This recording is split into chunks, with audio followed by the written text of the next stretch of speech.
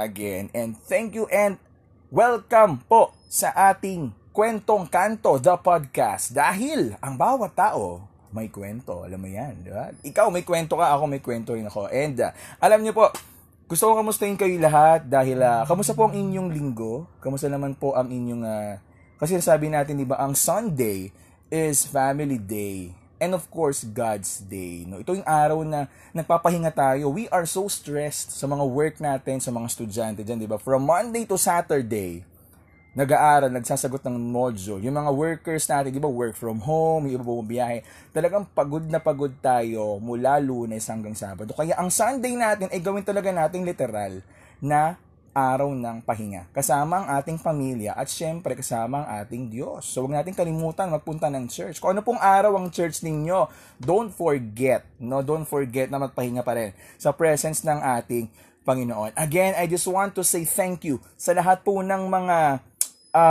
nakinig sa Spotify, sa Anchor, at syempre dito sa ating Facebook Live. Maraming salamat po. Nung last time, yung first na nag-FB Live tayo last week, umabot tayo sa 523 views. O ba akalain mo? Wow, akalain mo.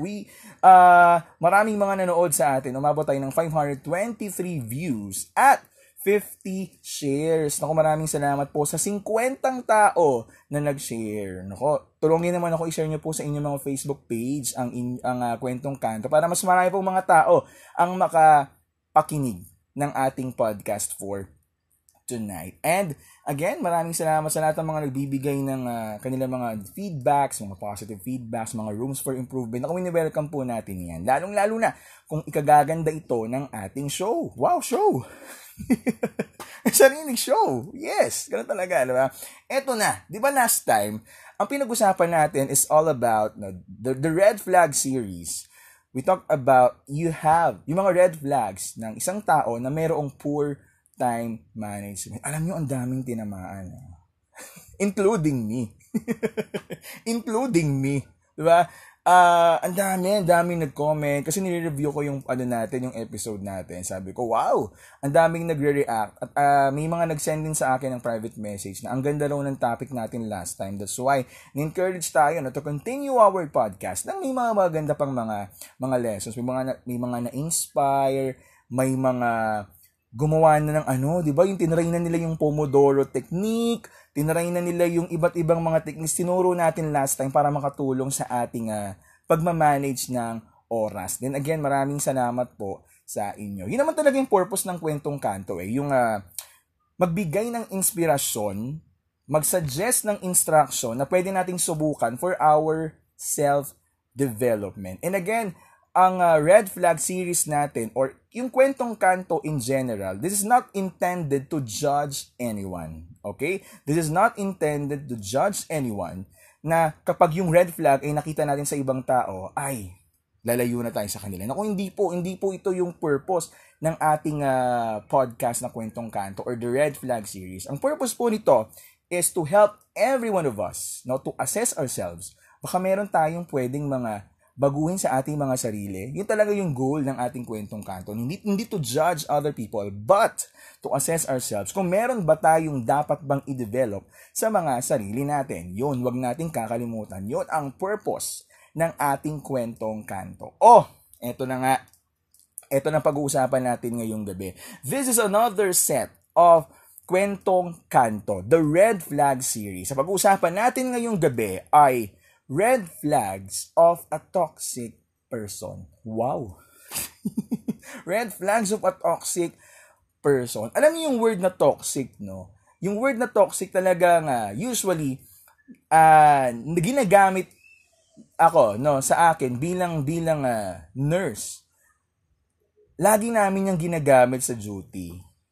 Yung word na toxic. Ang toxic naman ng duty. Ang toxic ng duty pag maraming patient, kapag maraming cases, ang daming nangyayari sa ward, ang daming nangyayari sa mga pasyente. Sinasabi namin yan, yung ang toxic, no? Brad, kamusta duty nyo? Brad, ang toxic ng duty, di ba? Yung sinasabi kapag sobrang daming nangyayari sa ward, no, sa hospital, toxic ang duty. Pero, base sa Merriam-Webster, wow, No? Sabi nila Miriam daw. May mga English teacher na nanonood dito. Miriam ba talaga ang pronunciation? Oh, Miriam, di ba? Merriam-Webster. Kasi nasanay ako Miriam eh. Merriam-Webster pala, di ba? So, mga English teacher natin dyan, i-correct nyo nga ako kung Miriam talaga ang kung paano bigkasin yung dictionary. Yes, thank you. Si Kuya Alan, yan, maraming salamat Kuya Alan. Miriam, sabi ni Ma'am Lilet, sabi ni Miss Lilet, sabi ni Miss Lilet, tama ako, ano yan? Miriam, okay. Anyways, kung ano man yan, mahalaga yung definition. Miriam, Miriam, okay. Kung ano man yan, no, kung ano man ang gusto ninyo, Miriam or Miriam, dictionary. Ang sabi, ang definition daw ng word na toxic is, containing or being poisonous material, especially when capable of causing death or serious debilitation. Okay? At meron pang isang definition yung word na toxic. Exhibiting symptoms or infection or toxicosis. Ito yung nalason yung katawan niya. Yun yung meaning. No? And eto, based pa rin dito sa dictionary natin, no, dinefine yung paggamit ng word na toxic as a person. Yung toxic person, dinefine. Anong definition ng toxic person? Ang sabi doon is, the figurative meaning of toxic person. Ang init kasi, Carla, no? Kung gusto mong kung gusto mong mag-sponsor ng aircon, ang ingay kasi ng electric fan, maapektuhan yung ating sound. Anyway, kung ano man yan, no? Siyempre, sabi ko nga sa itutuloy talaga natin to. So, yun yung toxic person. Dinefine ng toxic person as extremely harsh. Grabe yung bigat pala, no? Extremely harsh, malicious, or harmful. Ang bigat pala, no? Pag sinabihin tayo, ikaw ang toxic mo, ang bigat pala ng definition nun, no? Extremely harsh, malicious, or harmful. Ang bigat pala, we can say na negative talaga yung connotation or na meaning kapag ang isang tao ay sinabihan na napaka-toxic mo. You're toxic as a person. You know, kanina ni-research ko, but anyone can be toxic, di ba? O pag-usapan natin yan, Ma'am Pam. Huwag ka na magalit sa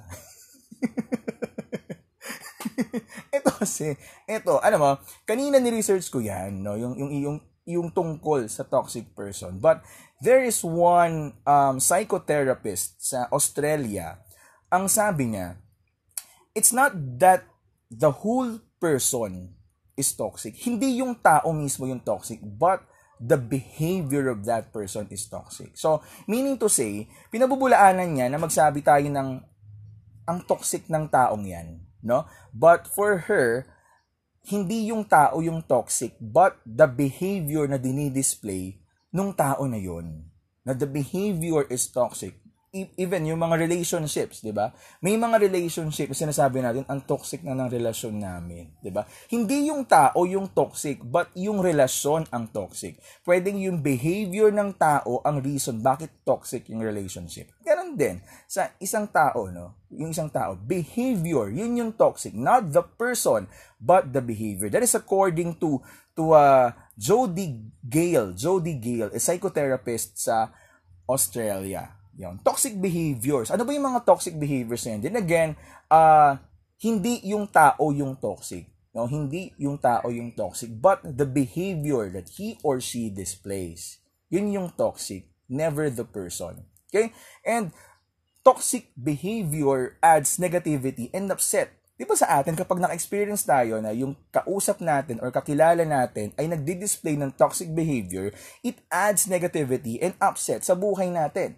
Kaya nahihirapan tayong makitungo o makisama sa kanila because they are displaying toxic behavior. And many times, people who are toxic are dealing with their own anxieties. They are also dealing with their own stresses and traumas. Alam nyo, meron ako nabasang book sa psychology. Ang sabi, lahat ng behavior ng tao, behavior mo, behavior ko, behavior nating lahat, hindi siya pinanganak na ganito kasi yung behavior natin. Na pinanganak tayo na ganyan na ang behavior natin. Every behavior na dinidisplay natin, obviously, yun yung mga overt and covert behavior, yung mga obvious o yung overt, and yung mga lihim o yung covert, unconscious tayo, may reason. Meron talaga siyang pinag-ugatan. Meron talaga siyang reason bakit nadi-display tayo ng ganong klaseng behavior. And kapag isang tao ay natag siya as a toxic person, o yung behavior niya is toxic, meron silang dinidil na stress. Meron silang dinidil ng problema. Meron silang dinidil na trauma. Baka traumatized sila nung bata pa sila. At they act in the way na hindi tayo komportable sa ginagawa nila. No? Yung mga toxic behaviors na dinidisplay nila ay mga bunga lamang dahil sila din mismo ay may pinagdaanan before. Mayroong silang mataas na anxiety. Baka meron silang pinagdaanan. The childhood trauma. Yung siguro sa marriage, di ba? Kaya yun yung ine-express nila. Kaya ganun yung nagiging action nila. Nagkakaroon sila ng toxic behavior. So, ngayon, nalaman na natin na, okay, much better pala na sabihin natin na toxic ang behavior more than yung tao yung toxic. Ngayon, pag-usapan natin. So, what are the red flags of toxic behavior? Ano ba yung mga toxic behavior na dinidisplay ng isang tao or hindi na, let's accept na baka mamaya pwede rin tayo. Meron din tayong dinidisplay na ganitong toxic behavior. And, these red flags came from webmd.com and this is medically reviewed by Dr. Dan Brennan. He is a pediatrician sa United States of America. No? Yung column na to, chinek niya, medically checked, and dumamas doon, ano ba yung mga behaviors ng yung mga toxic behaviors na pwedeng na-experience natin or na-experience natin mula sa isang tao. Okay, ready na ba kayo sa mga red flags na to? Red flags ng toxic behavior. Number 1, toxic behavior is yung inconsistency. Yun, inconsistency. Toxic behavior pala yun, di ba? Siguro kahit sino sa atin, parang ayaw nating makatrabaho or maka-encounter ng isang tao na inconsistent sa mga ginagawa niya, di ba? Di ba? Ang toxic nung behavior na yun, di ba? Hindi natin siya makapa dahil pabago-bago siya ng isip, pabago-bago ng decision. Hindi nila madalas nabubuo or nagagawa yung kanilang mga promises and yung kanilang mga commitment. Grabe, no? Sakit nun. No? Sakit. Inconsistency. Toxic siya na maituturing dahil ang hirap niyang asahan.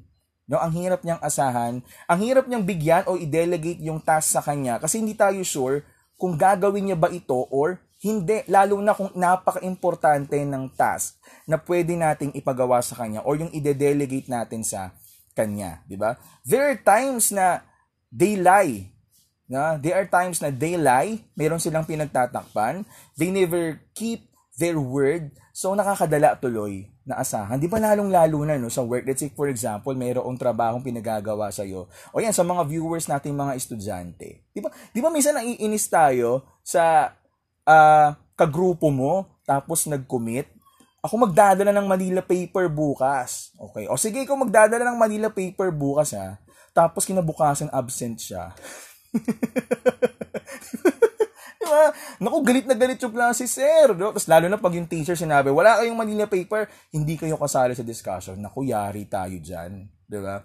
Inconsistent, tapos biglang papasok. So, meaning to say, ang hirap asahan ng tao na nagdi-display ng inconsistency. It's because hindi natin alam kung yung iaasa natin sa kanya or yung i-delegate natin sa kanya ay gagawin ba niya or hindi. Diba? Do you agree?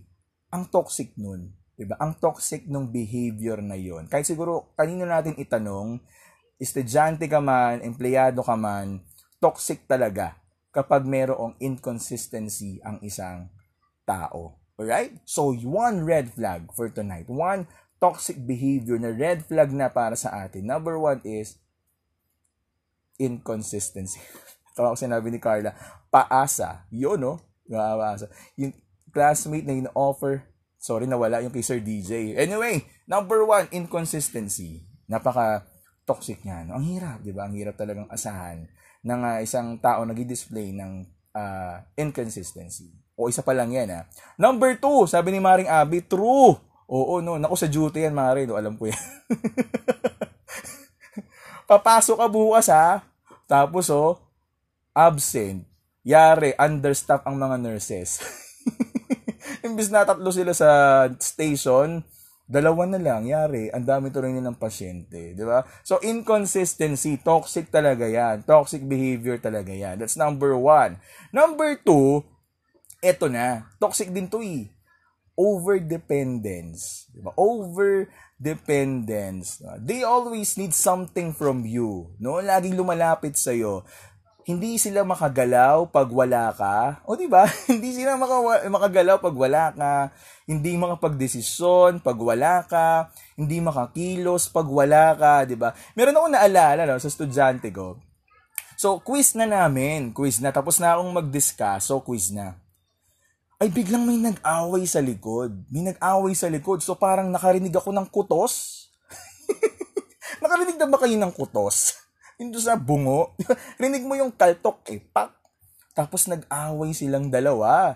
Tapos, so tinanong ko sila, anong nangyari after the class? After the class, tinanong ko sila, anong nangyari sa inyong dalawa? Alam mo, sabi nung isang estudyante ko, sir, kasi hingi ng papel. Siya na ang nakaubos ng papel ko. Na-experience mo ba yun nung nag-aaral kayo? Yung mga, di ko alam kung kayo yung taga-provide o kayo yung taga-hingi. Kayo yung taga-provide o kayo yung taga-hingi. Naku, nainis talaga yung bata. Kinutusan niya sa ulo yung classmate niya. Sabi ko, bakit mo ginawa yun? Sir, kasi ito lang nakaubos ng ng papel ko. Hingi yan, sir. 1/4, 1/2, 1 whole, perang ballpen, perang papel, painom soft drinks, pakopya assignment. Naku, lahat na lang. Inasa niya sa kanyang classmate. Grabe. At alam mo, tinanong ko naman yung bata. Siyempre, baka mamaya naman, walang pambili. Diba na? Siyempre, ano naman tayo doon Alam naman natin yun na may mga students tayo na walang pambili, talagang nanghihingi lang sila. Naiintindihan natin yung kanilang sitwasyon. Pero ito kasi iba. Iba ito. Sabi ko, anak, nabibigyan ka ba ng nanay mo ng baon? Opo, sir. Magkapit bahay yung dalawa. Sabi nung kumutos, sir, maraming pera yan, sir. Ang ginagawa lang yan, iniipon, tapos pinangko-computer. Yun. Sabi ko, anak, totoo ba yun? Opo, sir. Yun pala yung reason bakit over-dependent yung bata. Kasi, yung kanyang iniipon ay nilalaan niya para sa iba. Computer. Nagko-computer pala. 60 pesos. 60 pesos daw yung baon, pero hindi ginagalaw kasi pinangko-computer. Parang ganun yung uri ng overdependence na lahat inasa na sa'yo. Decision making, material things, advice, everything. Kaya may kutos nga talaga. Kutosan talaga yung bata. No? So, even sa bahay, di ba? Oy, ito tayo. Minsan guilty rin tayo dito. Minsan. Nanay. Di ba? Yung mga nanay natin. Minsan uuwi. Tapos sabihin ng nanay natin, bakit wala pang sinaing? Bakit hindi kayo nagsaing? May mga magkakapatid, ang sabihin nila ng mga magkakapatid na to, wala pa kayo Yung nanay palang taga-saing. Kaya pala hindi nagsaing kasi, hinihintay nila yung nanay nilang magsaing. Alam mo sabi ng nanay, bakit nasa akin ba yung kaldero?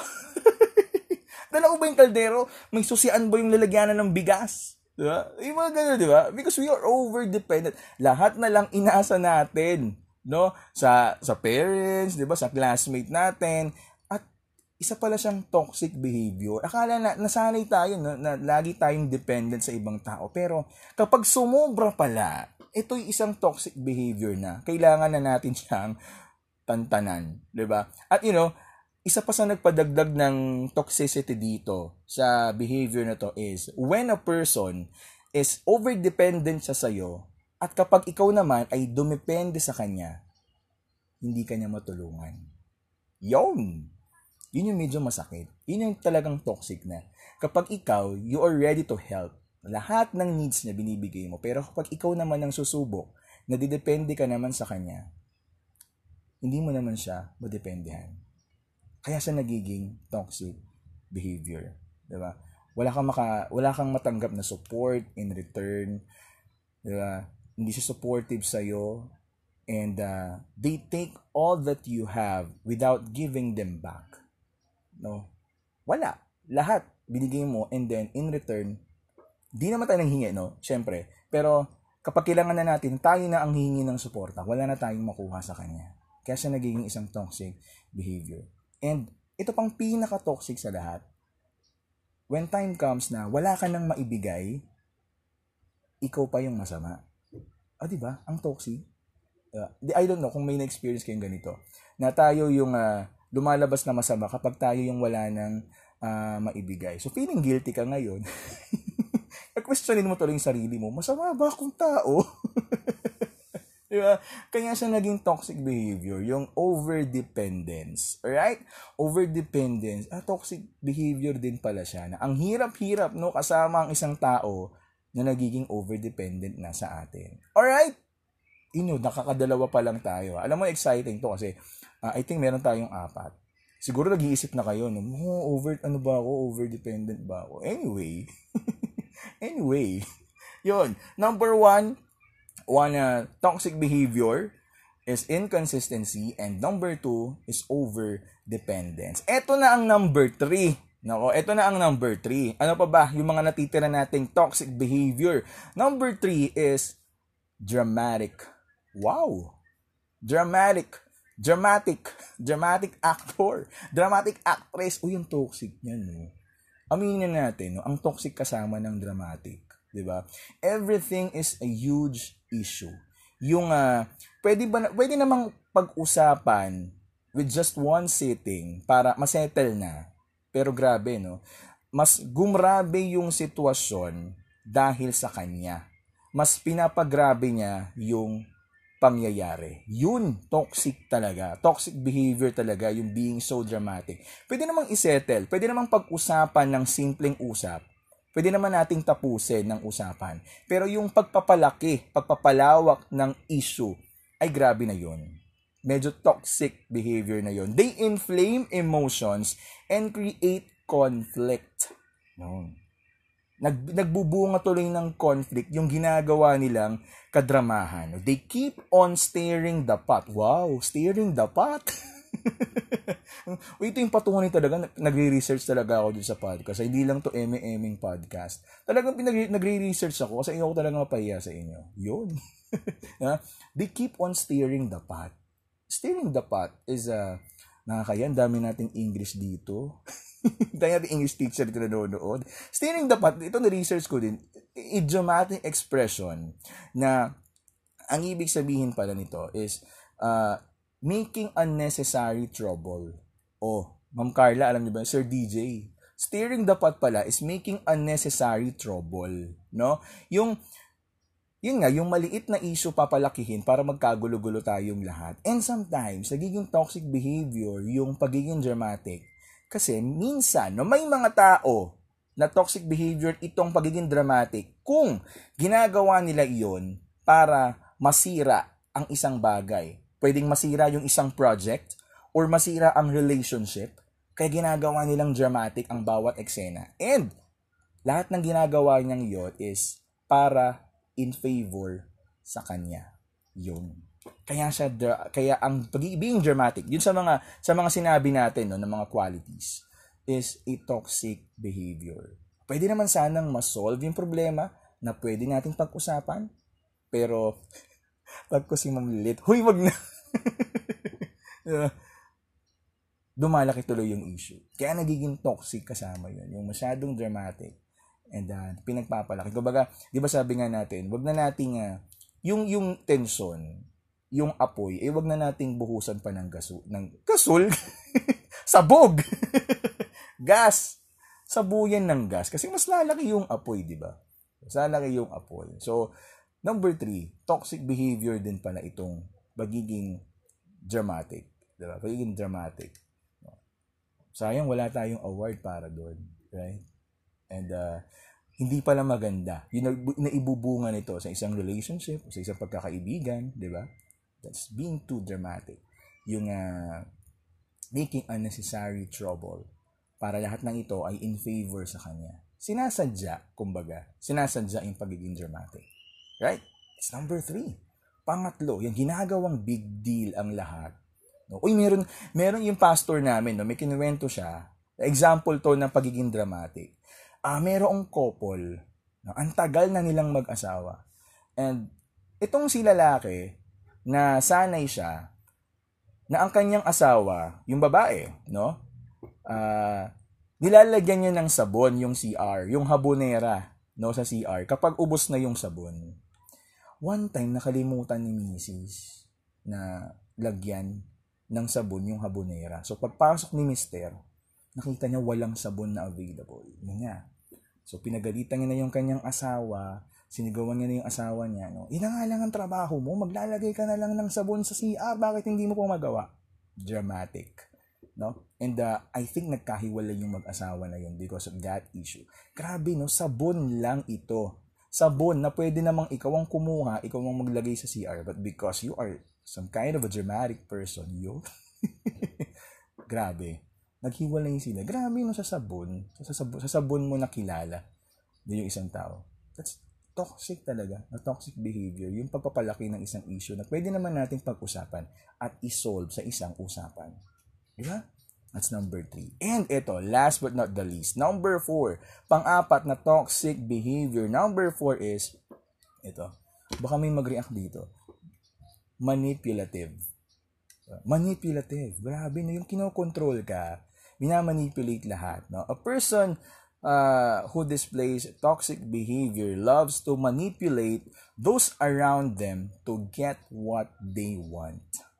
Manipulative. No?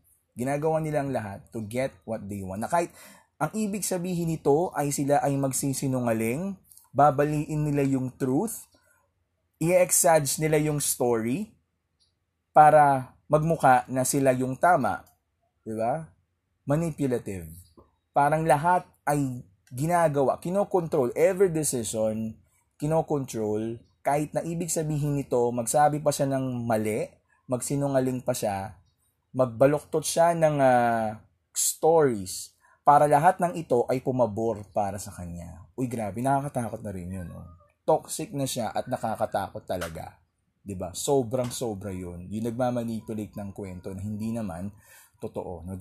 They'll do whatever it takes, just even if it means kailangan nilang manakit ng kapwa. At nakakalungkot kapag ganun, 'di ba? Nakakalungkot pag ganun yung behavior ng isang tao. Nagiging manipulative. Bawal kang magdesisyon. Lahat ng desisyon sa akin. Lahat ng tama sa akin. No, ako ang magde-decide. Ang toxic kasama. No? Siguro sa mga may in a relationship ngayon, no. 'Di ba? Sa mga napapanood nating movies, 'di ba may mga naghihiwalay. Alam niyo 'yan, 'di ba? Yung pinakasikat na movie na si Popoy at si Basha, 'di ba? Si Basha na bad trip siya. Kasi parang minamanipulate siya ni Popoy. Diba? Kaya umalis siya. Diba? Ang tagal nilang naging mag-boyfriend-girlfriend. But in the end, because hindi na kaya ni Basha na ang pagmamanipulate sa kanya ni Popoy, lahat ng desisyon, diba? Even fried chicken. Diba? Even fried chicken. Babalatan niya yung chicken. Kaya itong si Basha, gusto niyang tumikim ng balat. Sabi ni Popoy na ayoko, wag kang kakain yan kasi that's bad for your health. Napaka-manipulative, 'di ba? Nasasakal tuloy yung tao. The tendency lumalayo, and that is a toxic behavior, yung pagiging manipulative ng isang tao. So those 4, no, inconsistency, overdependence, being so dramatic, and manipulative, itong 4 na ito ay mga red flags or pagkakaroon ng toxic behavior. These are toxic behaviors. Pwedeng may kilala tayo within the circle of friends na kung saan tayo belong, or even sa family natin, barkada natin, di ba? Kahit sino. And sometimes baka sa pagka-assess natin ngayon, teka lang, parang may ganito tayo parang may ganito rin ako. Di ba? So those are red flags na toxic behavior pala ito na nakapagdudulot ng bigat, ng pain sa kapwa natin. So ngayon, the good thing is, what to do? What to do if meron tayong kilalang tao na nagdi-display ng toxic behavior and it affects us? It affects us. Yung ginagawa ng tao na to, natotoxica na tayo and it affects us. Anong gagawin natin? Dito po sa kwentong kanto, this is not parang persahan na ito tama, ito gawin mo. Alright? Alam ko to, ito gawin mo. The best para sa iyo to. No. Ang alam natin na ang story natin is case-to-case basis. Diba? Case-to-case basis. Iba-iba tayo ng experiences in life. And these may help you, no, to understand or kung paano natin i-approach or pakikisamahan ang isang tao na natotoxic na tayo sa kanya. Already? Anong gagawin natin? How to deal with the person na nagdi-display ng toxic behavior? Number 1, eto malupit. Number 1, calm. Yan. Ano lang to ha, mga words, no? Ano to mga C, para matandaan natin anong gagawin natin. Number 1, yung calm. Kalma muna. Kahit toxic na toxic ka na sa tao na to, kalmahan mo muna. No? Kasi as soon as possible that we observe or na-experience natin yung toxicity ng taong ito, na-experience natin, narinig natin, na-experience natin firsthand yung toxic behavior ng taong ito, the first thing that we should do is remain calm. Kalma lang, kapatid. Kalma muna. Relax. Relax. Galit na galit ka na inis ka na, pero kalma lang. Alright? Relax lang tayo. Kalma lang. We tend to be angry, diba? We tend to be angry and irritated kapag talagang na-experience natin yung toxicity, yung toxic behavior na yon. Pero, unang reminder natin sa gabing ito, kalma lang. Relax wala tayo. Alright? Huwag agad sasabog. Pag sasabog, lumayo. Okay? Hindi natin sasabihin dito na huwag kang sasabog. Hindi. Normal yan eh. Kasi reaction natin yun eh. Di ba naiinis tayo? Pero sumabog ka, pero lumayo ka muna. Huwag mo siyang sabugan. Diba? Huwag mo siyang sabugan. Relax ka lang. Layo. Di ba? Kung yan ay sa GC, o out ka muna sa GC. Pag masyado ka nang mainit, kalma muna tayo. Kapag sa family, labas muna, relax, kalma muna tayo. Di ba? Kasi hindi natin ma-address yung problema. Kasi, di ba kagaya nga ng sinabi natin kanina, every behavior, meron kasi silang pinagdaan, hindi natin alam yung story nila. No, kapag na-realize natin na, at nagkaroon ng chance na makwento nila yung pinagdaanan nila, then, ayun pala yung rason bakit siya ganun. Kaya, kalmahan muna natin, di ba? Relax. No? Huwag agad patulan dahil baka mas lumaki yung trouble. Di ba? Mas lumaki, mas magkaroon tayo ng mas mabigat na problema. Na hanggat kaya ng powers natin, ito naman ay hanggat kaya ng powers mo. No? Hanggat kaya ng powers natin na unawain o intindihin ng isang tao, let's understand them. Minsan sumasabog tayo dyan eh. Even me, guilty ako dyan. Minsan sumasabog talaga ako. Hindi ko kayang kontrolin. Nakakainis na i-deal yung tao na to kasi paulit-ulit na lang. Pero, you know, na-remind ulit ako ng lesson na to, ng topic na to, na remain calm and remain calm. So, number 1, tayo ay kumalma. Diba? Again, may mga underlying causes ang bawat behavior na dinidisplay ng mga tao. May pinag-uugatan kung bakit ganito sila, ba't ganito yung behavior nila. That's why, hanggat di natin alam yung kwento ng buhay nila, kalma tayo. Okay. Remain calm. Let's give every person a chance to change and grow. You know, napaka-idealistic kung pakikinggan natin, pero I think that's the real thing. That's the real step. It's the real action na pwede nating gawin na mas tamang approach. No? Let's give every person a chance to grow. Na kahit minsan na pikang-pika na tayo. No? Pikang-pika ka na. Punong-puno ka na. Sagad na yung pasensya mo. Tapos na. Tapos na. No? Yung PC mo wala na sa id. Nasabi nga ni FPJ, puno na ang salop, kailangan ng kalusid. Grabe na napag-alataan yung edad natin, no? Diba? Puno na yung salop, kailangan ng kalusin. Pero, It's a reminder for everyone. Alam mo, kagaya ng sinabi ko last podcast.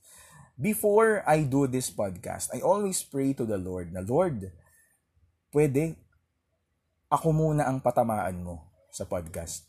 Ako muna ang unang ma-rebuke. Ako muna ang unang makorek. Before I tell this to people, ako muna ang una mong sampalin ng realidad. Na kung may nagagawa akong mali, ako muna ang ma-remind dito sa sa podcast na to. And sometimes sumasabog din ako, pero this reminded me to remain calm sa gitna ng toxic behavior ng ating kapwa. Kahit minsan nakakapika na yung inconsistency, nakakainis na yung overdependence, yung pagiging dramatic, yung pagiging manipulative ng isang tao, kalma muna tayo.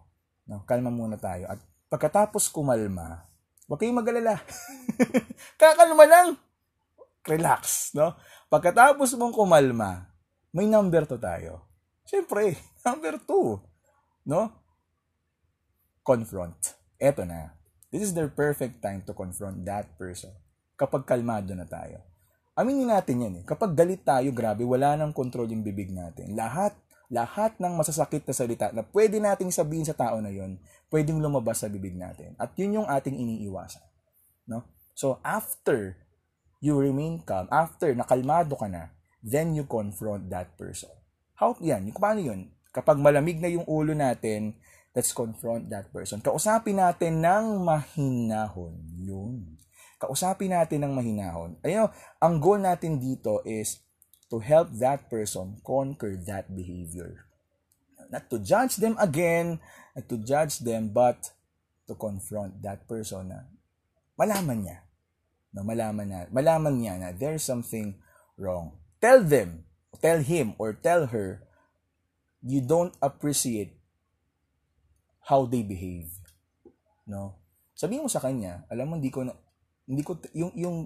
ginawa mo, hindi ko trip. No? Hindi ko masakyan. No? So, tell them you don't appreciate how they behave. Diba yun? Ayoko nang hingi ka sa akin ng papel. Sa mga estudyante, diba? Ayoko nang hingi ka sa akin ng papel kasi nauubos yung papel ko. Diba? Ano pa? Ayoko nang nagsisinungaling ka sa akin. Ayoko nang pinalalaki mo yung issue na pwede naman nating pag-usapan. Diba? So, this shows that you're paying attention. Malalaman niya na, okay, alam ng taong ito, no? Alam ng taong ito yung ginagawa niya ay may nakakapansin. Right? Kapag nakipag-usap. Sabi ni Miss Pam, communicate. The word confront is too strong. Okay, pwede naman siya, no? Yung communicate. Makipag-usap, no? Makipag-usap sa tao na yun. Nang kalmado ka lang. Diba? Communicate to that person. This shows that you're paying attention, na naobserbahan mo na obvious sa'yo yung kanyang ginagawa, obvious sa'yo yung behavior na kanyang dinidisplay, and you're giving them the chance to explain themselves or to apologize.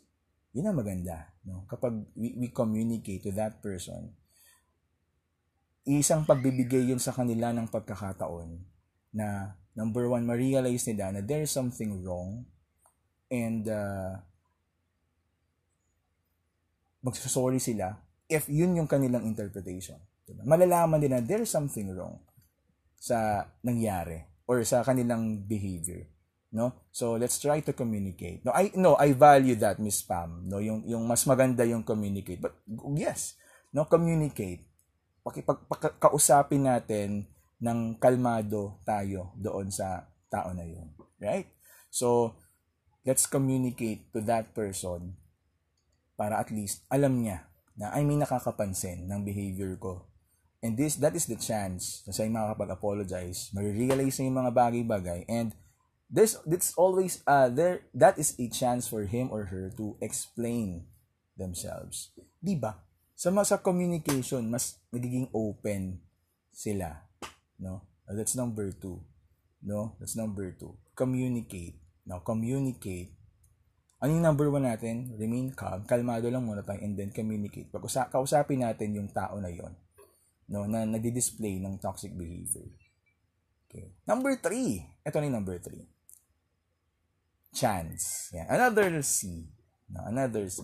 Chance. Yan. Give them chance to change. Yan. Huwag nating alisin yung katotohanan na may nagbabago kapag nabibigyan ng pangalawang pagkakataon.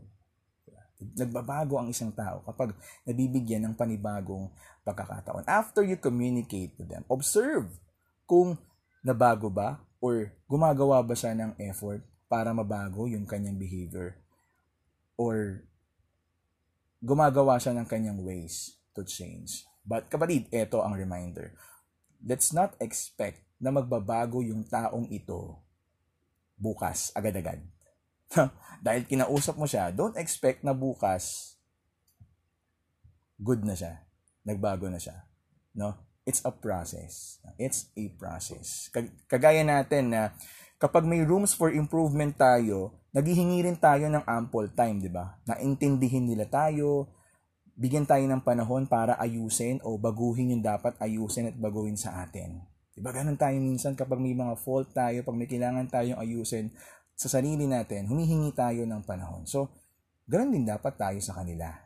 Diba? Ganun din dapat tayo sa mga taong ito. Actually, eto no, calm, communicate or communication and chance. Alam mo, meron tong pang-apat. And I pray na hindi umabot dito yung gagawin nating step.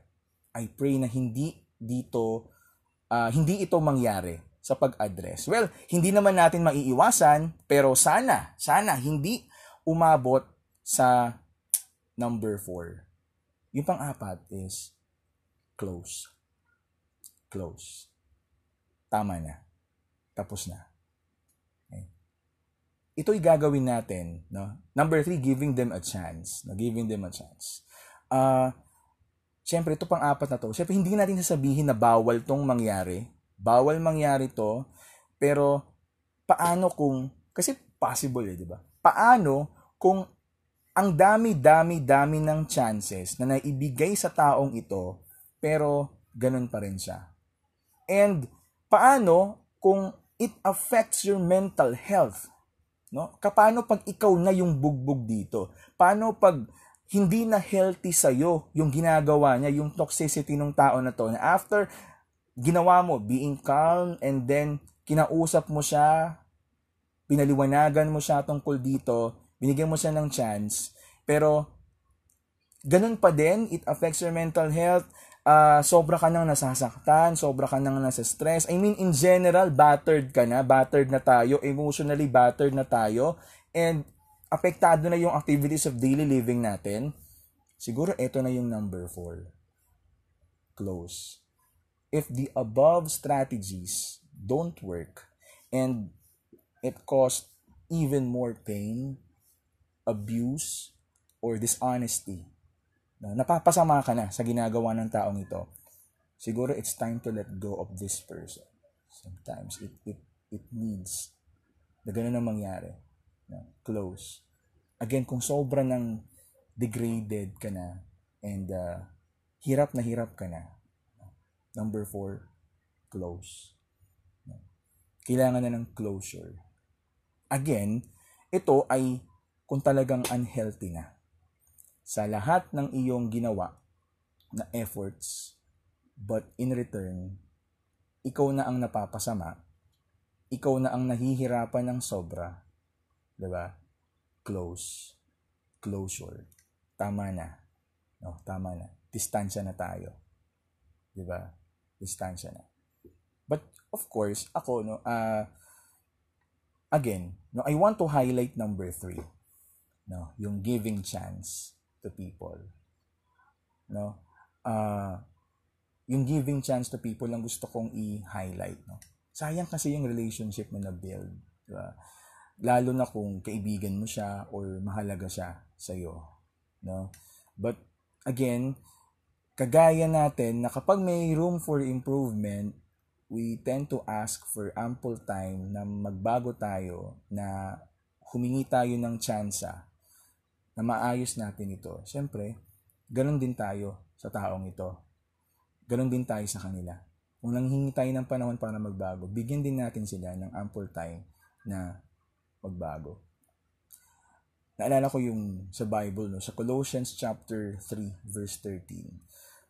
Ang sabi doon is make allowance for each other's faults. No? Make allowance for each other's faults and forgive anyone who offends you.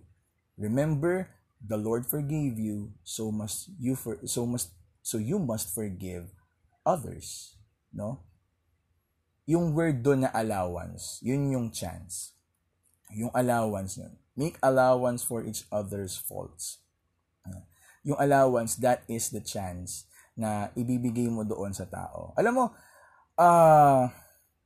ang Lord, no, napakalaki ng allowance na ibinigay sa atin. Kumbaga, kung isang kutos sa bawat maling ginagawa natin, so baka magana yung ulo natin sa kutos ng Diyos. Diba? Sa mga immaturities natin, sa mga pagkukulang natin, ay grabe, Brad. Ay grabe talaga.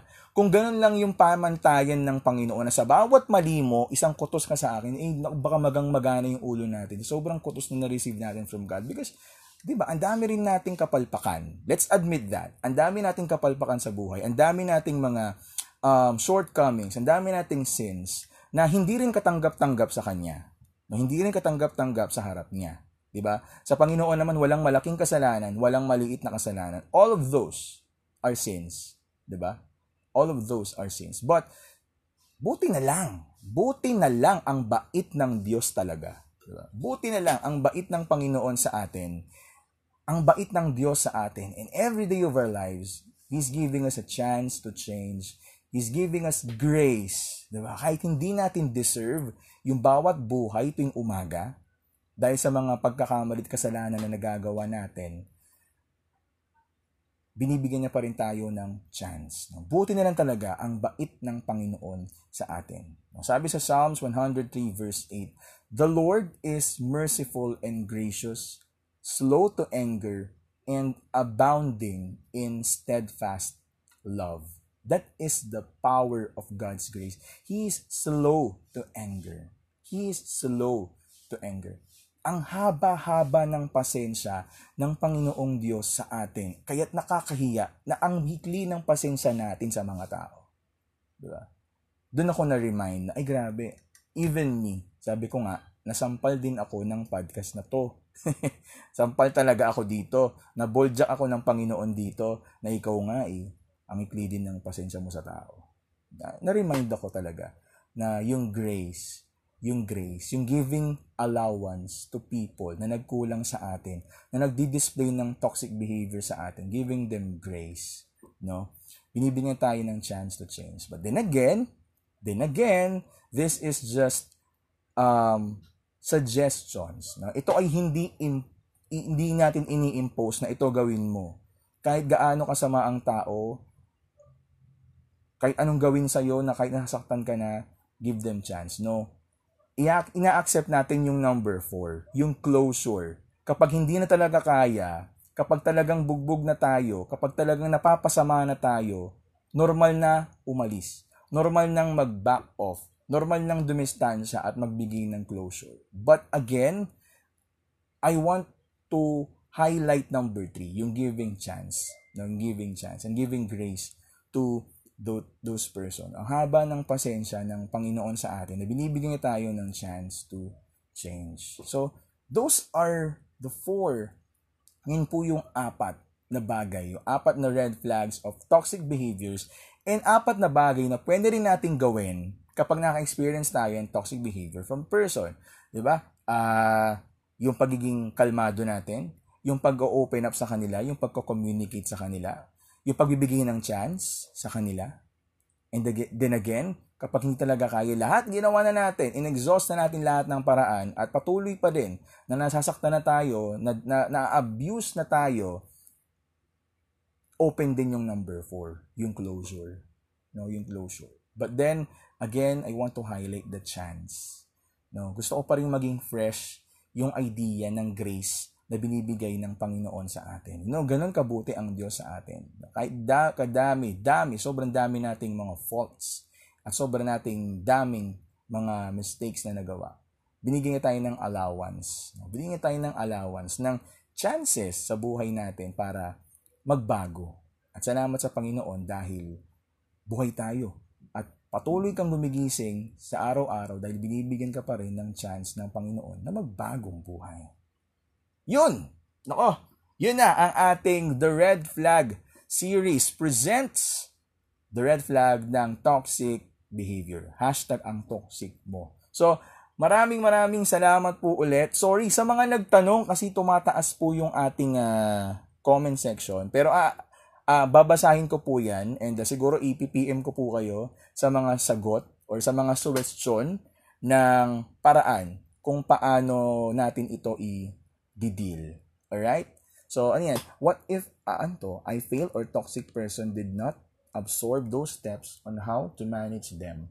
Does it mean me, for example, a toxic person as well? Kagaya ng sinabi ko, walang toxic person. Meron lang toxic behavior. Now, yung toxicity is never a person. It's a behavior. And the good thing is, kayang baguhin ang behavior. Ang daming chances, ang daming ways to change that behavior. And God is giving us every day chances to change those behavior. Again, toxic is never a person. Sabi ng nabasa natin, toxic is never a person. Behavior yung toxic, pero yung tao hindi. No? At kung meron tayong toxic behavior, good thing, meron tayong chances to change those toxic behavior. Yo, maraming salamat. Thank you very much sa lahat ng mga nanood, mga nakicomment. Maraming salamat po sa nakinig. Ito po, itong ating podcast na ito is available sa podcast sa Spotify at sa Anchor. Available po yan. Itong recorded natin, mapapanood nyo po ito sa Facebook. Mapapanood nyo po rin ito sa Anchor, sa Spotify. At soon, gagawa na tayo ng YouTube channel. So sana suportahan niyo po yung YouTube channel na ilalabas natin. Maraming salamat po sa mga nanood. Thank you very much sa inyo pong lahat. Maraming salamat po. And see you next week para sa last episode natin ng The Red Flag series. Last episode for The Red Flag series. Dahil magkaaroon tayo ng panibagong topic next Sunday. Again, maraming salamat po sa inyong lahat. This has been Kuya John. Thank you so much and always remember, God is really good. Good night and God bless all of you. Thank you very much.